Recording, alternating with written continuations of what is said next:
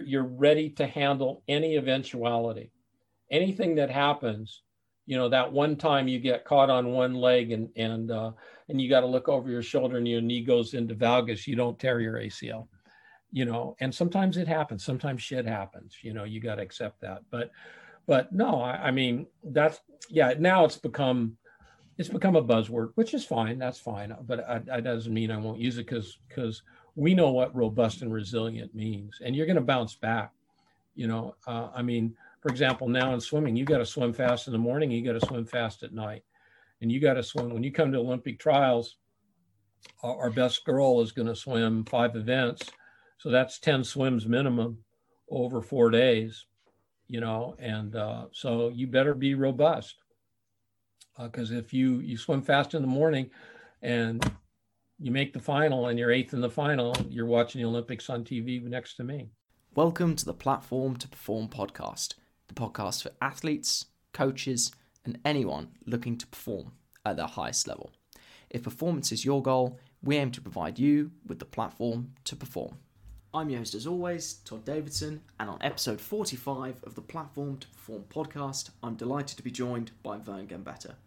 Vern has had over 5 decades within the world of athletic development, and on today's podcast, we spoke about the seductiveness of strength training and how to know if you're doing too much, building a robust athlete from a psychological perspective, from avoiding over-specialization, and Vern's take on work capacity, and finally, we spoke about Vern's approach when it comes to pedagogy. Thank you very much for listening, and I'll catch you again in the next episode. How are you doing today, Vern? Doing well. Thank you for having me on. I'm looking forward to this, so it should be fun. My absolute pleasure. I'll start things off the same way I start off every podcast, and that is inspired by Simon Sinek's book, Start With Why. But why do you do what you do, Vern? Wow.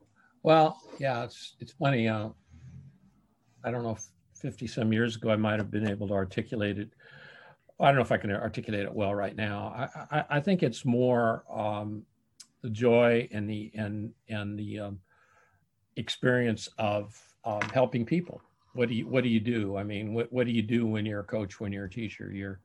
You're helping people, and that's what it comes down to. It's, in this case where they're able to be able to express themselves, in this case through their athletic skills as a classroom teacher, have deeper and better knowledge when I was teaching history or that. So yeah, to help people.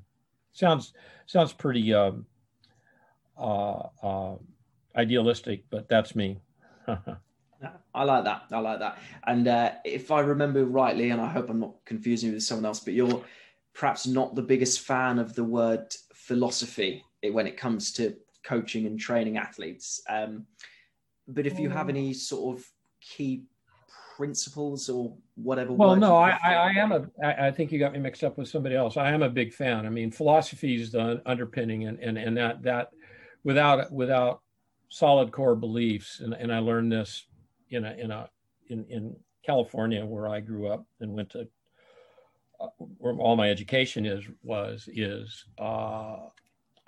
go after you graduate, you go a 5th year for your teaching credential, your teaching certificate. And I had a professor then, and he said, by the time we get done with this class, which was a semester length class, and by the time you're coaching for a year, if you don't have your philosophy and your core beliefs well defined, you're going to be like a ship without a rudder.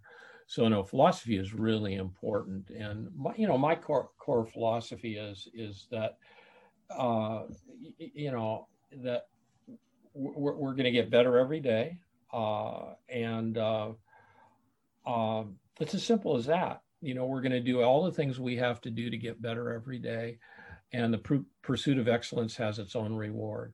So it's not about wins and losses. Those will come if you do a good job and you have certain things. But yeah, so that's all it is. It's pretty simple and straightforward, and but from that derives a lot of things. And then in terms of actual training, over the course of my first year's coaching, I was driven to articulate certain principles, guiding principles based on physiology, biomechanics, psychology, those, all of those things, and pedagogy, science of teaching, to articulate a framework as to how you were going to prepare an athlete for competition, and recognize that when I started, there was no strength and conditioning. I never had in vaguest notion that I would be labeled a strength and conditioning coach. I don't accept that label. I started out as a sport coach, as a track and field athletics coach, and my specialty was combined events, so everything. And and then because the mother of all sports is athletics, and other coaches started to see, well, your kids aren't injured, your kids jump really well, but when they went to another sport, they started asking, well, what do you do? What kind of strength training do you do? What do you that kind of stuff. And so it gradually led toward what eventually it has been labeled strength and conditioning for me. Yeah. And there's long answer. Sorry, but no, I love it. This give me a couple of things I want to talk about. I'll dive back into your track and field background in a second, but something that I've read in different forums, it'll talk about, for example, has somebody got 20 years experience or simply repeated the same year 20 times? As a coach with your wealth of experience, do you have any, I suppose, precise ways of reflecting on sessions, or do you keep a journal, or what does that process look like for you? Yeah, I keep a journal. I mean, I have years of notebooks like this, usually this size, Moleskine, well, now Moleskine notebooks, before that, of just thoughts, ideas that I gather and accrue, and I still write them down, regardless of whether I see them on the internet or that. There's a neurophysiological reason, I think, for writing things down to help remember them and articulate your thoughts better. Yeah, I mean, every day's training is testing and testing is training, and you evaluate every session. If you're like this morning, you asked me what I did. We had a 6 o'clock dry land session where, just at the beginning of a taper for some pretty big meets for the kids in swimming.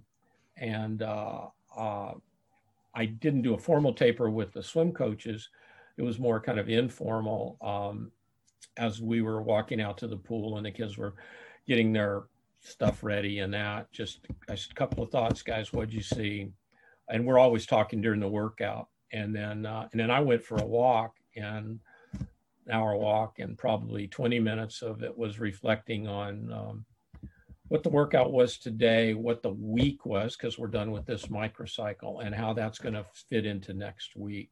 And that's just an ongoing process. I think that's what you have to do. And I'm at a different place in my career now. I've never worked with this small a group exclusively, and the last maybe 10 years, I worked with a couple of professional beach volleyball players, and now this swim team. And there's 30 athletes here. The beach volleyball players was only 2, but I'm so used to working with larger numbers, almost all the events in track, and that it's kind of a luxury.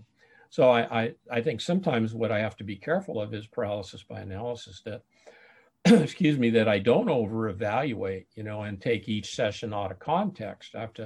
That's why we looked at today's session, and within today's session, we had a lot of moving parts, because we have an athlete that has a swimmer who has a important meet next week, and then, that. So we all did the same movements, but different set and rep schemes, so that it just keeps your mental acuity up.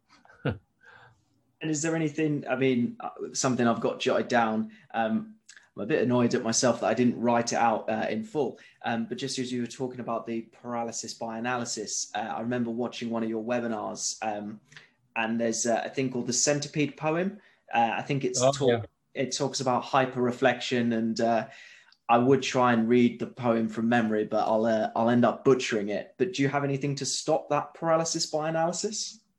Yeah, I mean, and I think everybody goes through those stages in your career where you feel like you have to coach where the big toe is, and now make sure the knees at this, I've actually heard this recently. You make sure your knees at this angle. And by the way, look this way over your shoulder, and the athletes go, they have no idea what the hell you're talking about and what to do.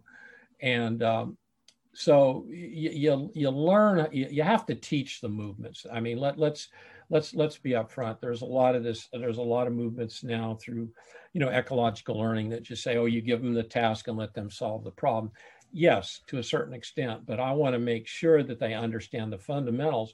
But I'm going to do that with less verbal instruction and more mimicking and mirroring and using video and things like that. And I don't want to fit the athlete in a box. I mean, we do some sort of lunging every day, and I watch how they lunge, and I recognize that today I had a 6'5", 21-year-old collegiate international distance swimmer right next to a 5 foot, 110-pound girl, and the lunges look a little different. One's got really, really long legs, one's got really long torso, so you learn to fit the movement and the exercise to the athlete rather than trying to make the athlete fit the movement, and recognize that there's no perfect technique,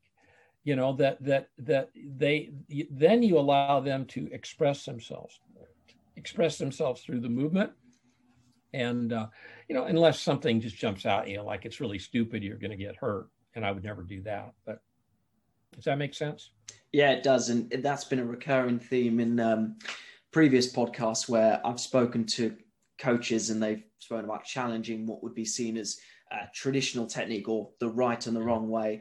And the main theme is that actually there's no singular right way. It's just right, here's the bandwidth, and it's just acceptable, not acceptable, and actually what is the movement outcome we're trying to achieve. In terms of, you mentioned paralysis by analysis for yourself, reflecting as a coach. Do you ever have to focus athletes on specific things? So for example, I know Dan John talks about not being so obsessed with the minutiae of, we're lifting 83.25% for 6 reps at 7 RPE. Do you have any tips for getting athletes to be able to focus on what's important? Yeah, I mean, and this goes back to really getting to know the athletes. So Sarah, that's her first name. When she squat today, it's mainly body weight squat, fast body weight, not mainly, but one movement.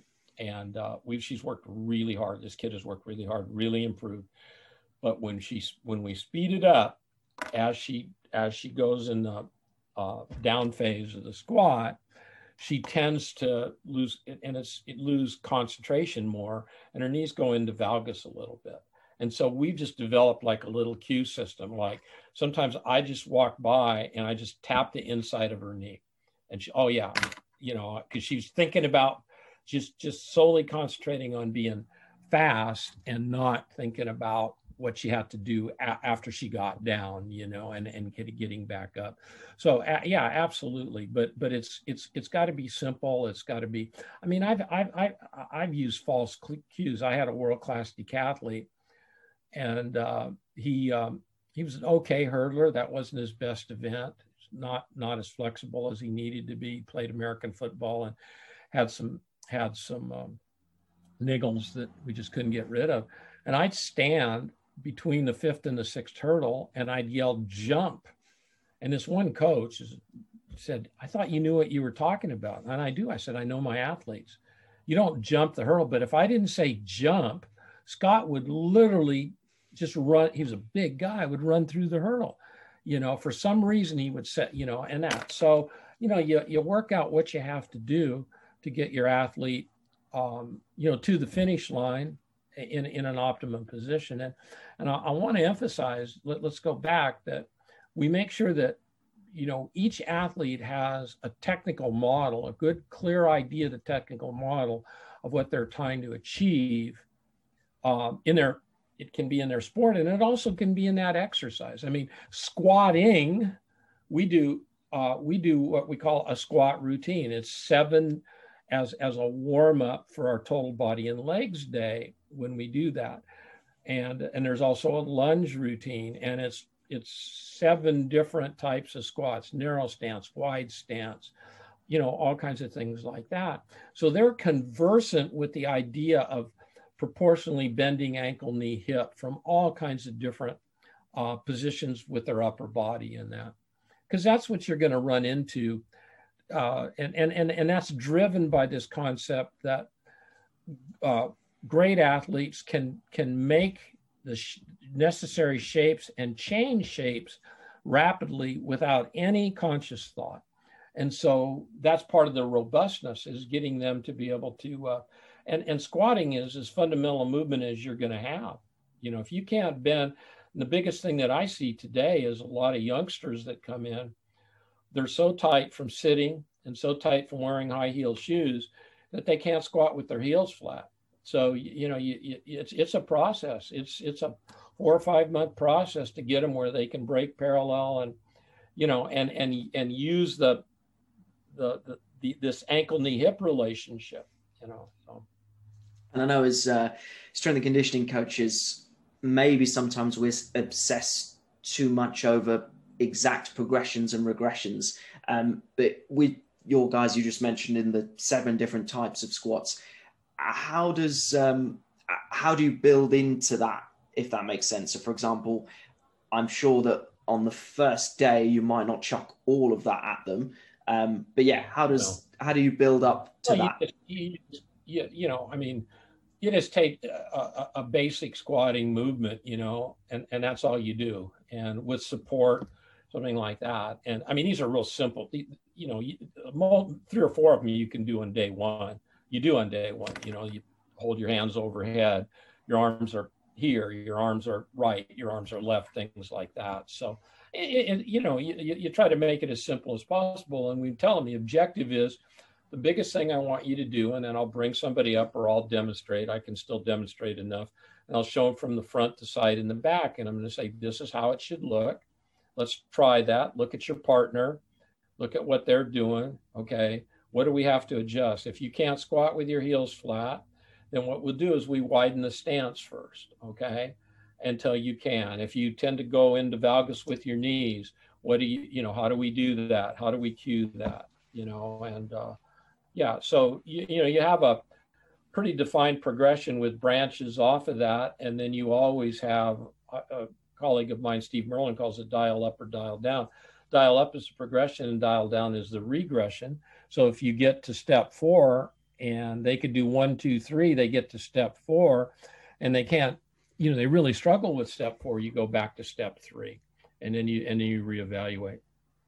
And you mentioned there about your swimmers just doing bodyweight squats as an example. If we shift gears into strength training then, you've probably got one of my favorite definitions of strength training that I think also acts to break down the notion that strength training is just barbells or is just dumbbells. How do you define strength training? Well, coordination training with appropriate resistance to produce force, reduce force. I can't remember the other part. Move an object. So, if you're a prop in rugby or whatever, American lineman. And what's the other one? Produce. Yeah, that's basically it. You get the idea. The key thing is coordination training with appropriate resistance, not maximal resistance. What's appropriate for a distance swimmer, like this 6'4" kid, is maybe not as appropriate as would be for a sprint swimmer in this case.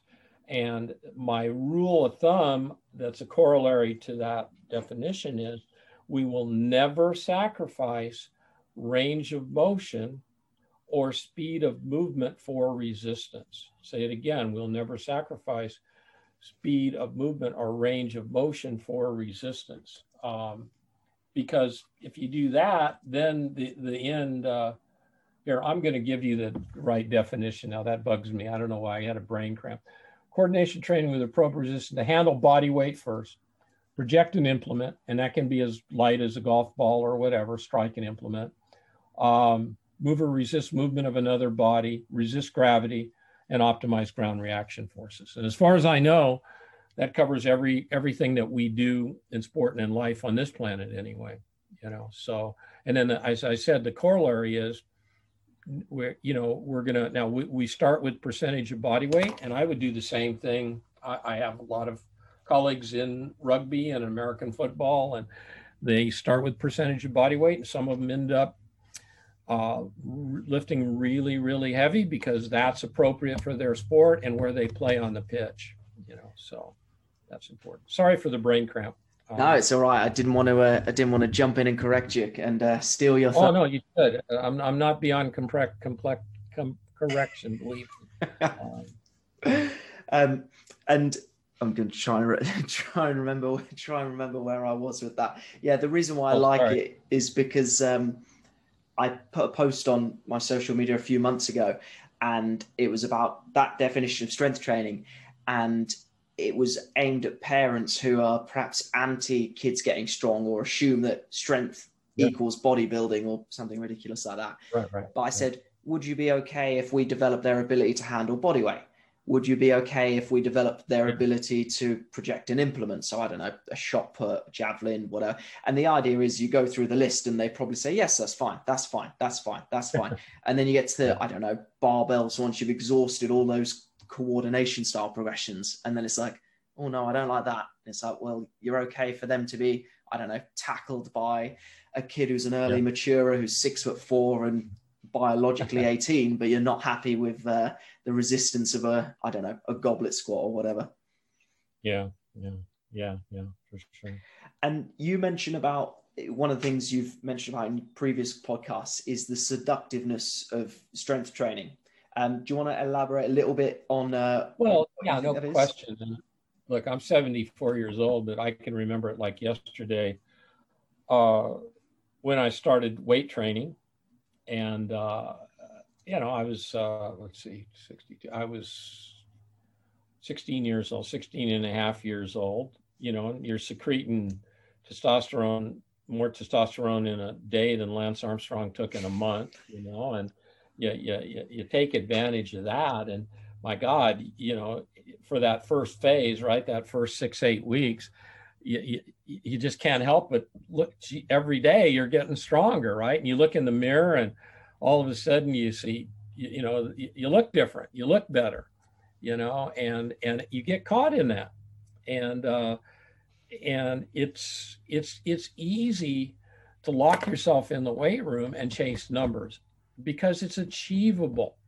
And so that's why I say the seductiveness of it, in that, it's like you're always coming to crossroads in terms of developing the athlete.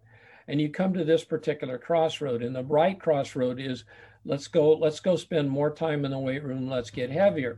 Left crossroad says, okay, now we've got to do some more, we've got to get away from that general strength. We've got to do some more special or specific strength.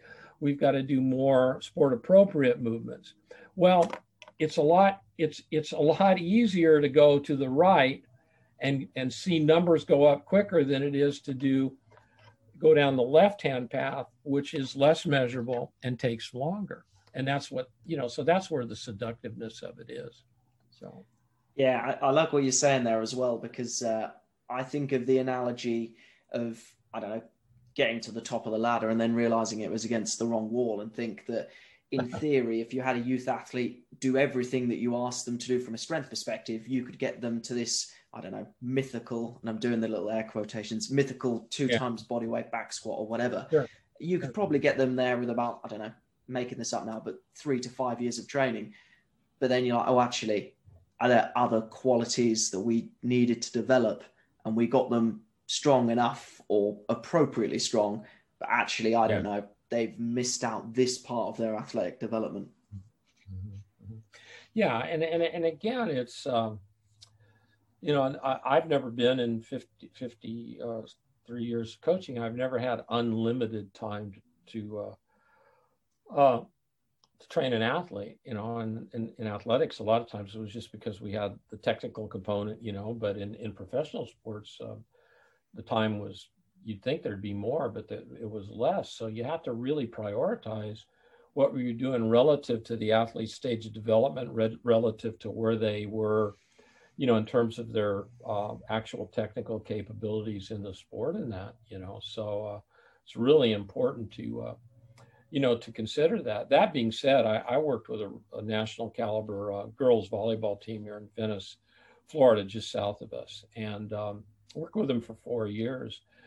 And at the end of the third year, by the end of the third year, every kid not every kid, the top group could squat, 1.5 times body weight for 3 reps, in a good parallel. I wouldn't say full squat wasn't necessary, and that.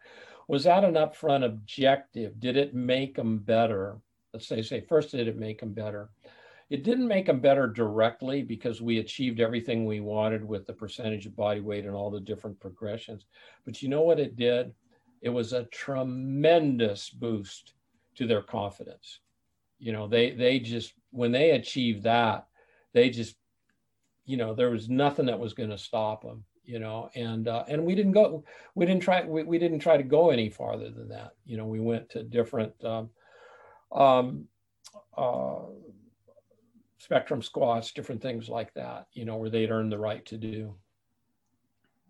And just going back to a point you made previously, you said that you'd never sacrifice range of motion or speed of movement. What's your thoughts on, and I know you love to critique research articles, what's your thoughts on, for example, the research that says you can do, for example, a heavy quarter squat and that might transfer more to, I don't know, jumping or sprinting because of the joint angles involved? Well, I mean, it does to a certain extent, but how much transfer relative to the time you have to invest? I mean, look, 56 years ago, 57 years ago, when I was playing college football, I was doing quarter at 195 pounds. What's that? 90 kilos, a little over 90 kilos. I was doing quarter squats with 600 pounds almost. Was it worth it? No. I mean, and I know what the research says, and those research studies are correct in the narrow range of what they're looking at in the population they're looking at. But you don't have to do that. You're going to get better return by jumping, and jumping with a percentage of body weight and making sure you don't slow it down so much. Now, I understand that your brain still tries to recruit at maximum speed. I get that, but there's still, I'm seeing what I call gaposis, that gap between where you are there and what you have to express on the volleyball court or on the pitch or something, so. I think, and that also leads, I wonder if you're going to give a similar answer, because I've heard you talk about it before, but there's definitely a research bias towards, for example, stuff like Nordics in terms of the amount of papers that has been produced proclaiming them to, I suppose, be the panacea of reducing hamstring injuries. But what is your thoughts on the Nordic? Well, yeah, I'm very outspoken, and nobody yet has proven to me. First of all, the original study that started the whole thing, and this is where you have to really, really know your stuff, have an open mind, be willing to ask questions. The original study in my book was flawed. Okay, they the other group did normal. The first one group did Nordic hamstring curls twice a week, or maybe even, I don't remember now. I should know. Twice a week. And the other group did, there was no control group, and the other did normal soccer training. Well, what's normal soccer training? I mean, you have to define what you do. And then it took off. And I in 1975, we experimented with what now is called the Nordic hamstring movement. And for a while, it was called the Russian hamstring movement. We did it out in Santa Barbara, a bunch of us decathletes. And within three weeks, the 4 of the people that did them had hamstring pulls. And one guy had an avulsion and was out for the year. And I just go, I'm not in the extreme soreness you get. So that made me wary. So when I saw that starting to happen, obviously you're limited by your experience, and I had a bias against it. But I go, okay, let's look at the literature. Let's look at it. And if you really delve into the literature, look at the studies. First of all, it puts tremendous strain on the distal attachment of the hamstrings. Remember, there's more than one hamstring muscle, and and it doesn't. And then now people are said, well, we've got to target short head or long head or the bicep femoris. So what do we have to do? The body doesn't work that way. The body does not. It does not look at individual muscles. It looks at muscle synergy. And that's how it works. So you're trying to isolate a muscle. It's just like a leg curl, except you're accentuating the eccentric. So they're saying, well, it's eccentric strength. It's not eccentric strength either. If you really look at go outside the Nordic hamstring research, and you look at all the studies done, biomechanical studies, both kinetic and kinematic studies done on sprinting, we know that, yes, the hamstring works eccentrically to help decelerate the foreleg, but there's also an instantaneous isometric action there that occurs. And there's a period of quiet when the hamstring isn't completely active. Now, I'm generalizing because I'm not talking about semimembranosus versus tendinosis versus bicep femoris. But so, and then the third one is, I'm not the smartest tool in the shed, sharpest tool in the shed. But when somebody tells me that an exercise is going to reduce injuries and significantly reduce injuries, and then I look at statistics, and I'll use Australian Rules Football as an example, who been publishing their injury statistics for the last 12, let's say 10, but I think it's 12 years. And that's where the origin of the Nordic hamstring, even though it was invented in, supposedly in Oslo or something, but they really embraced it. And that's the home of the Nord board and all of that. And they test. Their hamstring injuries have not reduced. In fact, they haven't flatlined. Every year they go up. Well, wouldn't that force you? I mean, as a coach, I'm gonna ask the hard question. I'm investing time to prevent hamstring injuries by doing this particular exercise, and my hamstring injuries aren't declining. I rest my case. So what do you do for hamstrings? First of all, I don't train the hamstrings. We train the hamstrings as part of movements, okay? As movements, okay? We'll do lunges in all 3 planes. We'll do single leg squats. We do step ups. And now the same group has discovered that high speed running, which I don't know what high speed running is, either you sprint or you run, but sprinting inoculates you against hamstring pulls. Hello? I could have told you that even when I was, 50 years ago, before I had very much experience. So why, and yet everybody has to, you go through, you're in England, go through the majority of your rugby teams there, your soccer teams. You said you worked at English Institute. Everybody tests now on the Nord board because it generates these nice, cute numbers. And then what do you do with the numbers? Train on the Nord board. So you get stronger on the Nord board, but you still have hamstring injuries. Okay.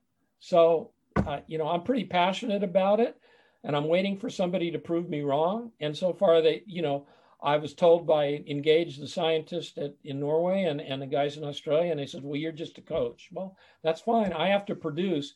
You produce papers. I have to produce results. Very Rest nice. my case. Very nice. And it's funny because just hearing you talk, I'm reminded of a coach I worked under at GB Boxing, and he used to work in rugby.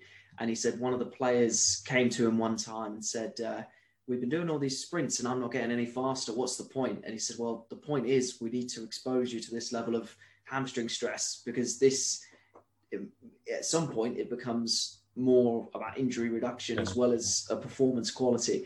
I also think there's a danger of, and I've been guilty of this at times, especially when you read books about like triphasic training and stuff like that, you can become so pigeonholed, or you dive into the rabbit hole and, oh, they're not strong enough. Oh, what type of strength? Oh, it's eccentric strength. Oh, well, we need to, and then you come so far removed from performance that you wonder whether this isolated quality really is giving you what you think it is. And triphasic strength it's a great marketing term, but within, just as I move my arm here, the listeners can't hear, move my arm, I have an isometric, isotonic, and eccentric contraction. And sometimes I have a different, at the origin or the insertion of the muscle, I have different action. So how can you isolate that out?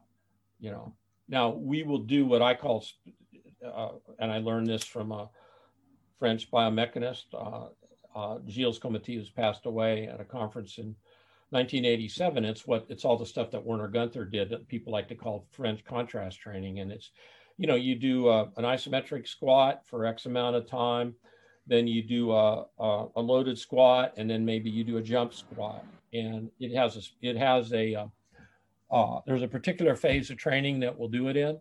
I know what the results are in my system. Different of my colleagues use it at different places. It's really effective, but that's not triphasic. That's just taking advantage of certain muscle actions to accentuate qualities you want to bring out. And if we go on to the movements, not muscles topic a little bit more, it's funny because I had this thought a while ago about how some coaches might say that, but then, for example, they use Nordics, they use side planks, and you're like, well, hang on a minute, you're using that argument, but you're including these exercises. Yeah. So I want to talk about your thoughts on core training. And I know you don't like the term, but do you want to just talk about how you go about training, I suppose, everything between the knees and the neck? Train everything from toenails to fingernails. So not the knees and the neck. And all training is core training. Last time I checked, we've evolved from a lower species. We don't drag our knuckles on the ground. We walk upright and bipedal, and it's bipedal. And if you look at it, if you look at walking or running from in front, you see, one leg go in front of the other, and you'll see one shoulder counteract the movement of the hips, maybe by going, just the opposite. And I don't particularly like the term core training. I'll accept it until we can come up with something better. I like to call it, and we actually do call it, postural strength, because what we're interested in is these postures and poses, shapes, as we say, that we have to make in various sports. And movement occurs through the center of the body, not from the center of the body. We start usually off the ground, or sometimes it's initiated from above in certain athletic movements and that kind of stuff. So we have to learn how to attenuate forces that are generated off the ground or generated from the top down.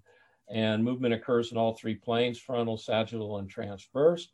So our postural strength work, even for swimming, I would say that 90% of our postural strength work is standing and moving with various types of implements and resistance, and even partner resistance. And only about 15% is done in prone and supine positions, because if you take and that's it. And that being said, holding a plank is for 10 seconds, whatever, is pointless. It's unless you're getting in a plank holding contest. And I would venture to say, I could total it up because we set it up all in modules. This week, the kids probably did no less than about 2,000 reps of between 1,500 and 2,000 reps of postural strength work from different positions. Working on decelerating the trunk, accelerating, extension, flexion, lateral flexion, all those kinds of movements, so that so that area that you said, I didn't want to sound like a put down, but between your shoulders and your knees, where it's the transmission of the car, so to speak. It's so strong and so robust that we can handle all these different postures that we have to use. And in swimming, it's all relatively slow and controlled because of the water. But think about rugby, and think about soccer, and think about American football, where if you're not strong through the, from shoulders to the knees, you're not going to be able to attenuate all those forces that you have to impart and you have to absorb. So do you ever have any oh, sorry, no, go ahead. I was going to say, do you ever have any kickback from swimming coaches who are like, right, well, they're horizontal in the water, so why are they stood up on 2 feet? What's your counter to that? My counter is that don't work with them. And we beat them. I mean, last Saturday we had a pretty big meet here, and I just sat up in the stands and watched. And our kids walk out. Obviously, the guys have, the women have longer suits on, but in practice they don't. And our kids, they're so ripped, and we don't do any, like trunk flexion is. I think we did how many reps of some sort of sit up. I think about 30 reps last week. And these kids are ripped and lean and fit. And that's what you want. And Carmel Swim Club, and Carmel High School was a record for most state championships in a row. There was just a clip on TV, on Twitter this morning. State championship this morning. They're in the gym next to the pool, doing a dumbbell complex and medicine ball throws. So go ahead, you do your planks and we'll do our stuff. And if our talent is equal, we'll beat you. So I sound like a crotchety old man, but I'm past the point that I feel like I have to convince people of something. If they want to believe that, go ahead, waste your time. If I've got a minute of training, I want to make the athlete better, not make them tired. So, and I understand the research. I've read all the research. There's a methodology and a method behind what we do. People call it fascial slings. There's a lot of different names. That's what we're talking about, So it's not some off the wall madman sitting in a swamp in Florida chasing alligators. So that's right. Brilliant. And if we just diverge slightly into another buzzword in strength conditioning is the word robust. But if we talk a little bit about creating robust athletes, do you have, I suppose, your own definition of what you view robustness as? Oh yeah, I love the term robust. Robust and resilient, R&R, man. I mean, that's what it's all about. And robust means you can handle. You have a high level of trainability, so that you can handle the load in practice. It's kind of trainability and work capacity overlap, right? That you can handle the load as you progress through the system, and therefore, when you get in the competitive situation, the competitive cauldron that Anson Dorrance, the women's soccer coach at North Carolina, calls it, you're ready to handle any eventuality, anything that happens. That one time you get caught on one leg and you got to look over your shoulder and your knee goes into valgus, you don't tear your ACL, and sometimes it happens. Sometimes shit happens, you got to accept that. But no, I mean, now it's become a buzzword, which is fine. That's fine. But that doesn't mean I won't use it because we know what robust and resilient means, and you're going to bounce back. I mean, for example, now in swimming, you got to swim fast in the morning, you got to swim fast at night. And you got to swim, when you come to Olympic trials, our best girl is going to swim 5 events. So that's 10 swims minimum over 4 days, and so you better be robust. Because if you swim fast in the morning and you make the final and you're 8th in the final, you're watching the Olympics on TV next to me. And you mentioned work capacity there, something I've got jotted down from, I think it's the All Things Strength and Wellness podcast, but it says that you like to think of work capacity as things that might limit an athlete's ability to do other things. Yes. Do you want to just speak on that for a minute or so? Yeah. I mean, I haven't changed my thoughts on that, and that evolved over quite a few years, probably until, I'd say the early 90s or mid 90s. So obviously various types of endurance, aerobic, anaerobic. If I don't have that, well, and that's required in the sport, then I've got to build up that capacity. Certainly flexibility or effective range of motion around the joint can be limiting. So that's work capacity. That limits my ability to do other work. Things like that. And so that's what I look at. So we're always going to address that on a systematic basis. Sometimes we address it as there's been why I don't know, but I've noticed now all of a sudden microdosing is controversial, and I never liked the term because it conjures up images of the Oregon Project and drugs and things like that. I call them minis. I used to call them minis. So if like, for example, if I'm really deficient in some aspect of flexibility at a joint that's going to limit my performance, say in fast bowling or something like that, well, then I'm going to design a mini routine for me or for you to do, to improve that. And if it's, if I'm constantly running out of gas in the last 3 minutes of the match, well, then I've got to start doing things to improve. And probably what I'm doing is I'm not able to, my work capacity isn't high enough that I can do enough in training yet to be able to address that. So that has to become an emphasis. Right.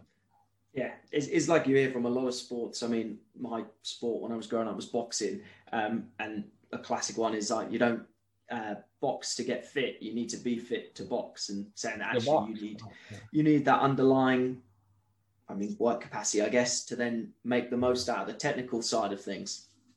Right. And that's what work capacity underlies trainability, and trainability is the things that have in a sense, higher quality movements, a higher degree of transfer, possibly, to your sport. I mean, you think about, I took a combatives class my freshman year in college, and we ended up having to box 3 1-minute rounds, 16-ounce gloves. Well, I only lasted 45 seconds before I got knocked down. But we do, just shadow box. Just take a 16, or something, a pound. Just put a pound in your hand and try to hold your hands up for 3 minutes. Not even punch and not get hit. And I mean, I have tremendous respect for the degree of fit. People look at boxing, some of the traditional boxing training, and they go, "That's really stupid." Well, some of it is a little over the top. But when you think about, I got to get ready, I'm going to get hit, and I'm, and I got to keep my hands up, and I got to throw punches, man.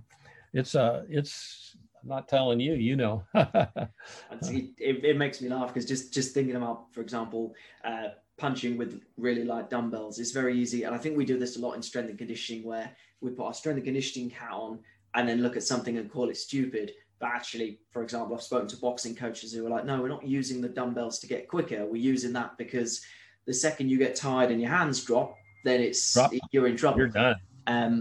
But yeah, I mean, I'm sure I've been guilty of looking at other sports and being like, well, that's stupid. And you're like, well, hang on a minute. I have to, and I'm still stupid enough that I make comments about some things that I see at various times when I don't really know why they're doing. I've tried to rein that in a little bit more, until you get to know the sport and understand.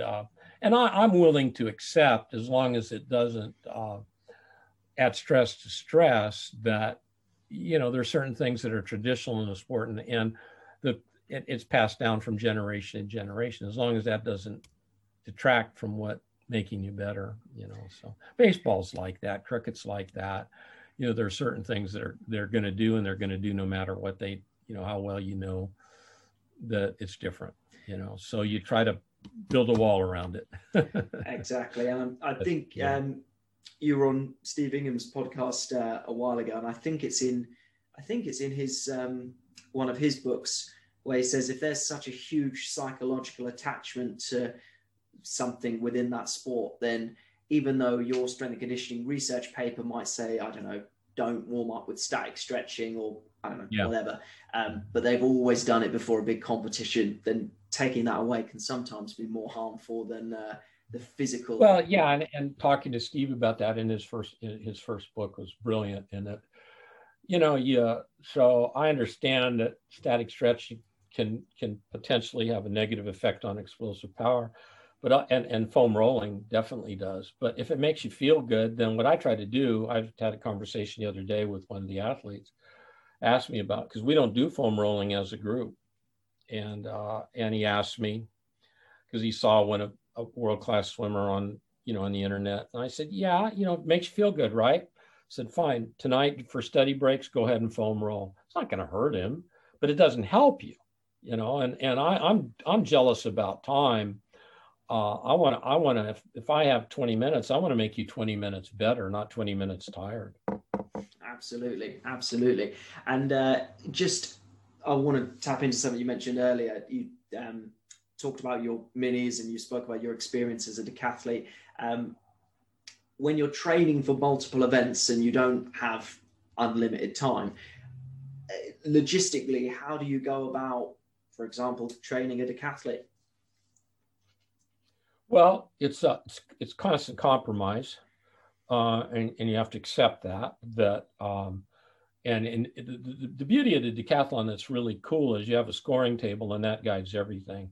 So if I'm, and they're somewhat disproportionate, you really get more points per centimeter in the jumps than you do in the throws and that. So you have to look at what you have, and then you prioritize your training. So at various phases of the training, it might be week event, or a various day, it might be week event emphasis. Well, and that's what I've taken, because I didn't do decathlon in college. I did it after college to learn how to be a better coach. And that's had a huge influence on my coaching today. So for example, the really good woman that we have here is one of the best in the world in the 400 IM. So you have fly, backstroke, breaststroke, and then freestyle. Well, she's not equally good in each, and they have different technical demands and different. So, at certain times, Brent, the head coach, it's more one drill is emphasized more than another. We've done certain phases in our dryland strength training to enable her to improve her butterfly. We've emphasized certain things almost to the exclusion of others, So I guess it's two things. It's a constant compromise and constantly monitoring your athletes, so you see how they're progressing, both in training and in competition, and recognize that it's just this kind of give and take, that sometimes you have to, you can't get it all done, and that's why the perfect race has never been run. The perfect game has never been played. That's what's so exciting. You asked at the beginning. That's what's so exciting about doing what we're doing. We're seeking perfection with this existential understanding that we're never really going to achieve it. It's going to be the best. You can break the world record and think about 3 different things you could have done differently, and I've seen that happen, so it's cool. I mean, some people find that really depressing, and I find that, very, very challenging in a positive manner. Yeah, I'm trying to remember. I'm sure Roger Federer has a similar quote about why he loves tennis, and saying he wants to play the perfect game, but he knows it'll never happen, or something like that. Yeah. And again, on the track and field side of things, something I also want to talk about is, I'm sure there's psychologists with a better term for this, but I guess psychological robustness. So I heard you speak on another podcast where you spoke about taking sprinters or track and field athletes to a different track a few weeks before the meet. Yeah. just to switch them on a little bit. Do you want to talk about how you came to this line of thought?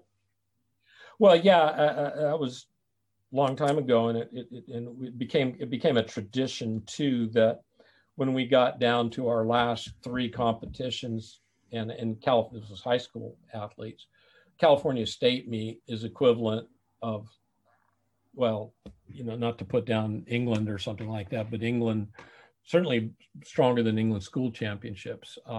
You have the top 27 kids in each event in California.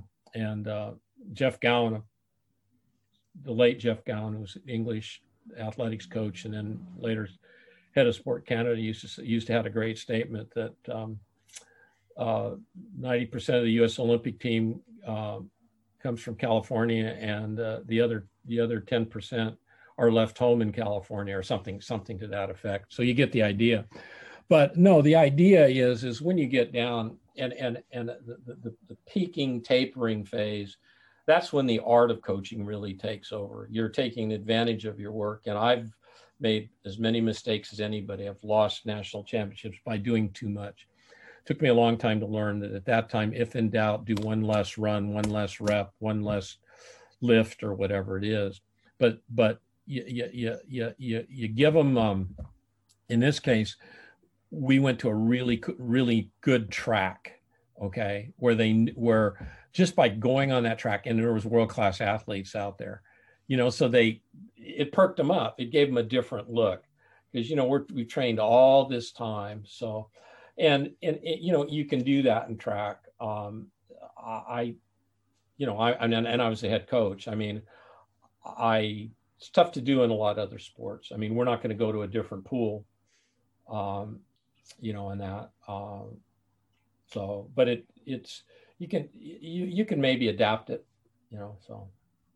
Yeah, I think there's a lot to be said for that. I mean, I've spoken to friends of mine about the club that I used to box for, and when we transitioned into a newer gym, and it was weird, you couldn't quite put your finger on it, but the hunger had kind of disappeared, because all of a sudden we had loads of equipment and it was really fancy. Whereas our old gym, it was like you had to run and get the nice gloves first.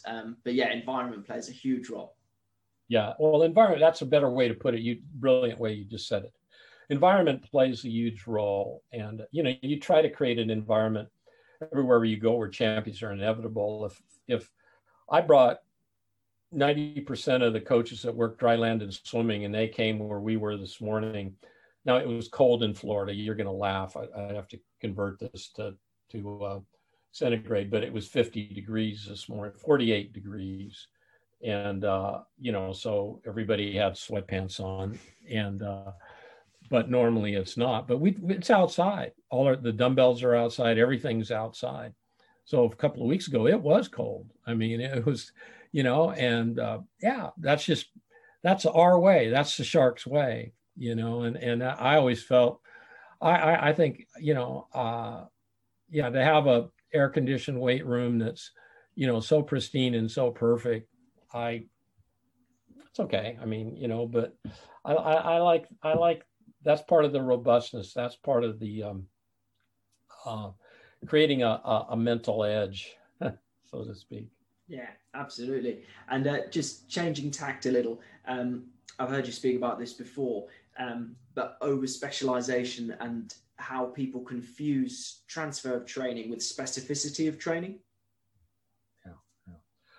Yeah, I mean, that's really a pet peeve of mine. Look, the specificity, you're a boxer, that means you box. Now there's more, but as you know, hitting a heavy bag is not the same as getting in the ring and sparring. It looks like boxing, but I mean, if you box against me, it'd be like hitting a heavy bag, because I couldn't move something. Okay, so granted, but that isn't the case. So the highest form of preparation for cricket bowling is to bowl, okay, or hitting is to hit, and so that's where I've now more and more using the term appropriate. Now, there's various overhead activities that all do with the medicine ball that are similar, but they're not the same. I'm not trying to imitate the sport movement. I'm trying to prepare you for the sport movement. Okay. I can't imitate butterfly stroke on dry land. But we know now, we just had that conversation, the coaches and I had that conversation this morning. We know now that we can appropriately strengthen this young man or young woman so that now they can go in the pool and they can do higher quality work and to a certain extent higher volume work if necessary. And now the optimum, Todd, really the optimum for me is when you work with a coach where you're blending. John Pryor, who's a mate of mine, colleague of mine in Australia, and he worked with Eddie Jones extensively with Japan Rugby and Centauri Rugby. And they might have 8 minutes of speed development leading right into a rugby drill, leading right into 5 minutes of scrimmaging. And I've been able to do that sometimes in various sports too. That's when you get the best transfer, I think, but it's a hell of a lot of work, and a lot of coaches are not willing to do that for various reasons. I'm talking, sport coaches, you have to be marching in lockstep, and it's, but I'm convinced that's the way to go. And I know I've been able to do that a couple of times myself in my career and consult with some people that have done it. And the results are just tremendous, and I think we're moving toward that. We're moving in that direction more and more. People are starting to understand that, there's the weight room can be a dark hole. You can go off and run in the forest and that can be a dark hole, or, all these places, how do I get more ROI, return on investment? Do you think, I'm just picturing what you're saying there, do you think there's something psychological to be said in terms of buy-in about having this athletic development, strength conditioning, call it what you will, and the technical training occurring either simultaneously or in the same place? Yeah, no question. And you can talk to the people that have done it. I mean, I'm not as current what they're doing exactly with English rugby now, but I knew up until the World Cup, one of my colleagues, until about 4 months before the World Cup was a performer, and I know what they did then. And I know Eddie, there was a podcast I was listening to with Eddie Jones the other day, and he talked about what they did with Japan Rugby with John Pryor. Yeah, and so the degree of buy-in is just tremendous. I mean, when I've seen it in swimming, I've seen it in baseball, I've seen it in basketball, I've seen it in rugby, I've seen it in cricket, and it can be done, but and at the end of the day, there's good motor learning principles behind it, good pedagogical principles, and good physiological principles in terms of adaptive responses. So you're not dulling the stimulus, you're keeping the stimulus pretty sharp. And in terms of pedagogy, just a couple of questions before we wrap up. So I've got down here that routine is part of consistency, and I know you're obviously massive on doing the basics, doing the fundamentals. Is there any particular routines you have with your athletes? And my second part of the question is, how do you find the sweet spot between the consistency of routine while still keeping them psychologically excited to train? Well, when you find that, tell me, okay? No, just kidding, because I mean, that's, so yeah, I mean, you come, you do mini band routine, you do walking rotations minimum every day, or some small variation of those. So there's what we do is, I'll just use swimming for example, but it'd be the same if I were working with rugby or something like that. So we'd have an A and a B and a C warm up that's matched up to what's going to happen in sport practice that day. And so, and those are touching on all the fundamental movements that you have to have. First of all, just getting everything connected, toenails to fingernails, and then preparing you for what's going to happen in rugby or cricket or swimming or whatever. And it's a fairly narrow range of, we're not trying to create a circus. So it's a fairly narrow range of what you do. And the danger that happens is it becomes mundane. And I like to have the consistency because training is testing and training. And so when they walk in the gate or they walk in the door or whatever it is, I'm really watching how they're doing, the quality of movement of what they're doing on these movements. So that gives me feedback on yesterday's training, their readiness for today's training. Okay. Now, that being said, for example, this morning, now there's kids here that have been through this program. They started at 11 years old and they're 19.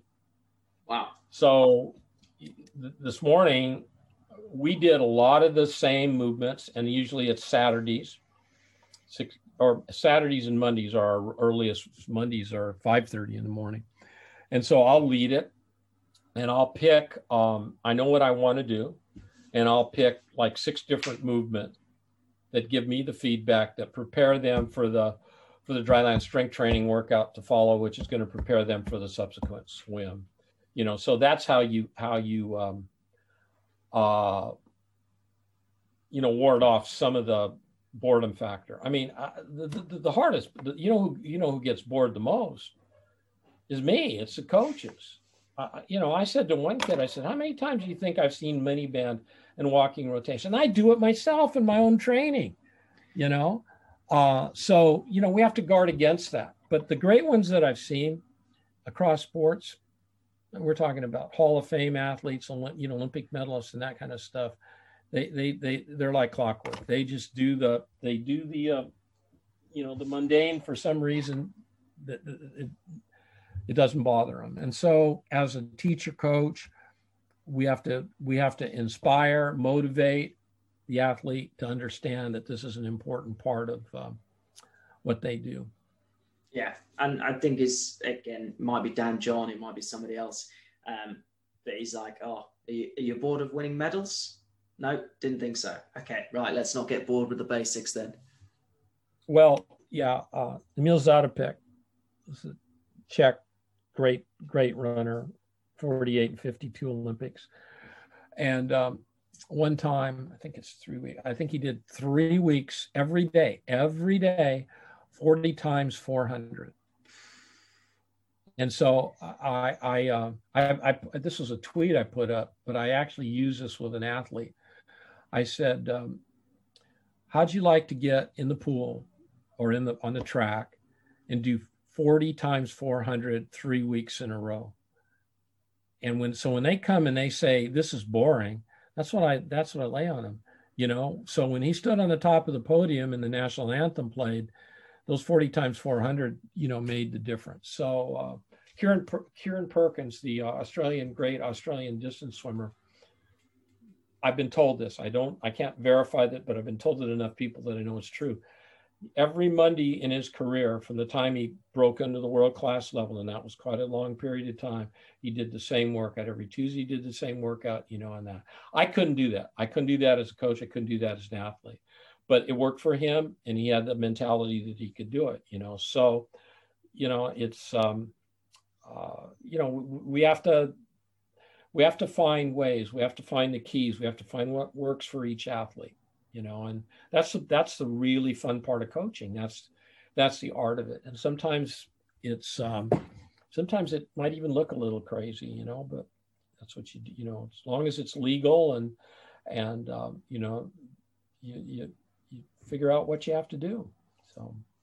Absolutely. And just in wrapping up, so I've only got 4 questions left. So the first one is, if you could have one key take home for the listeners of this podcast, so whether it's technical coaches, athletes, strength and conditioning coaches, teachers, what would that take home be?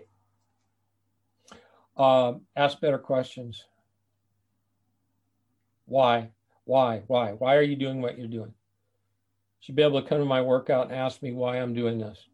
If I can't give you a reason, I shouldn't do it. Very nice, very nice. And if you could, by all means, name different coaches, different fields, but if you could observe one coach at the moment working with their athletes, who would you like to observe and why? Wow.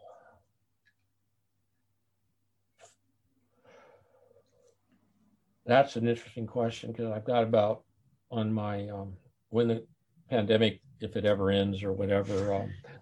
I'm not a big, even though I played American football, I'm not a big fan of American football. But Nick Saban, the coach at Alabama, kind of football coach, American football coach at Alabama, kind of intrigues me. That would be one person. I wish he's still around, but he's not coaching.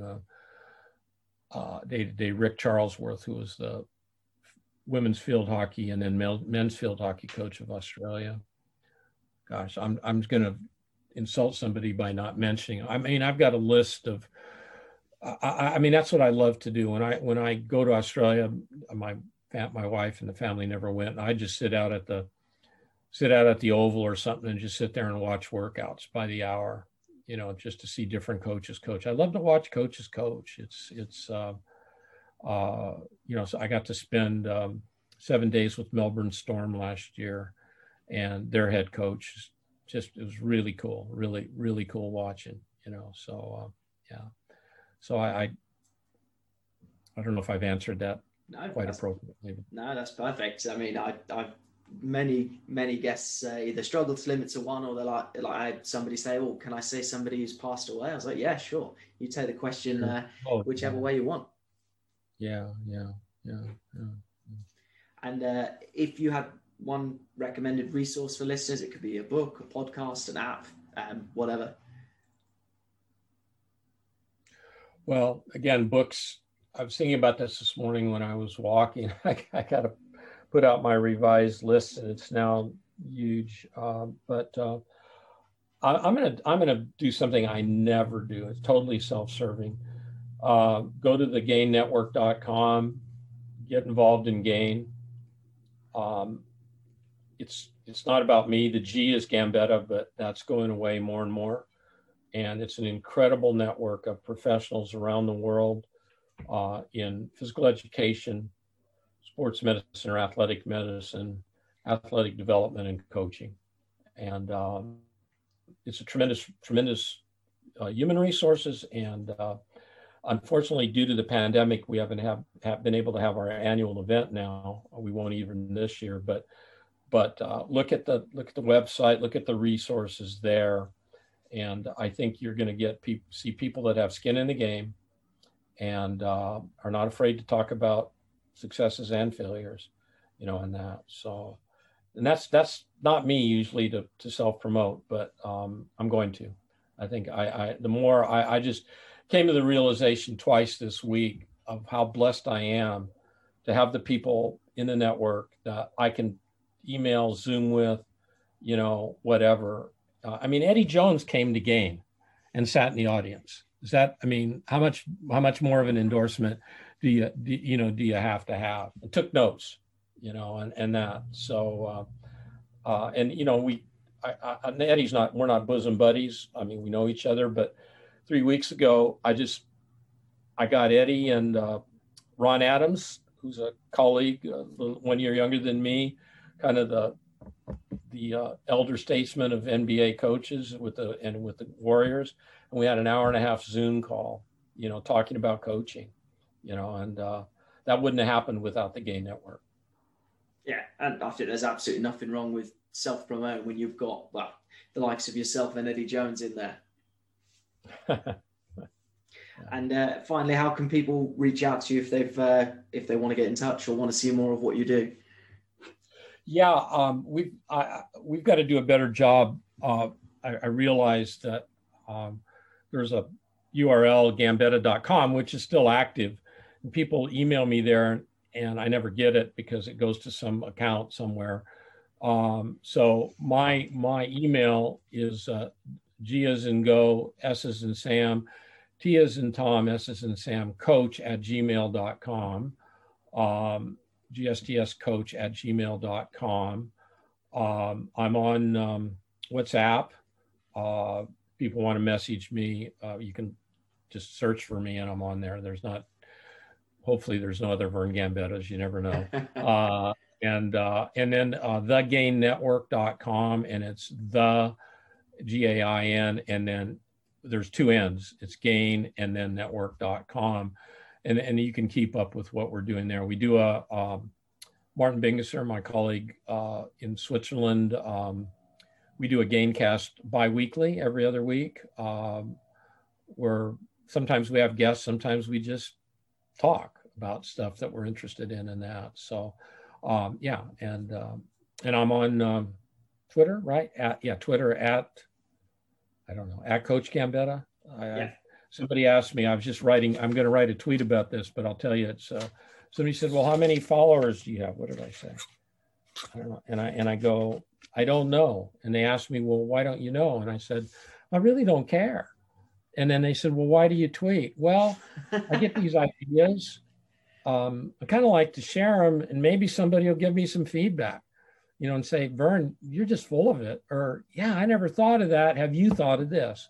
So that's why I do it. And if I don't know, I don't know if I have 20 followers or 20 million. My daughter put me on there. She said it would be good to help me promote Gain, but she's in sports marketing. But anyway, it's a funny world we live in. I grew up without, we had a party line for anybody over 70, where, you shared a phone line with 3 other people, so you could pick up the phone and listen to them talking and say, I need to use the phone. So it's kind of funny to live in the world we live in. So anyway, so. I was going to say, that's what 50 plus years of coaching will do, eh? Yeah, it makes you a little dingy sometimes too, but it's a great ride. I hope I can keep it going. So anyway. Well, as I said, Vern, I've learned tons from you from consuming your content through various different mediums. But thank you so much for coming on the show. Thank you, Todd. It's been a joy. Really good questions and good conversation. And best of luck in your professional development, your career, and best of luck on your podcast. Thank you very much, Vern. Thank you for listening to episode 45 of the Platform to Perform podcast with today's guest, Vern Gambetta, and myself, as always, Todd Davidson. If you've enjoyed the podcast, I'd appreciate it if you could leave me a review via your preferred podcast platform and share it with a coach, teacher, or athlete that you feel would benefit from listening.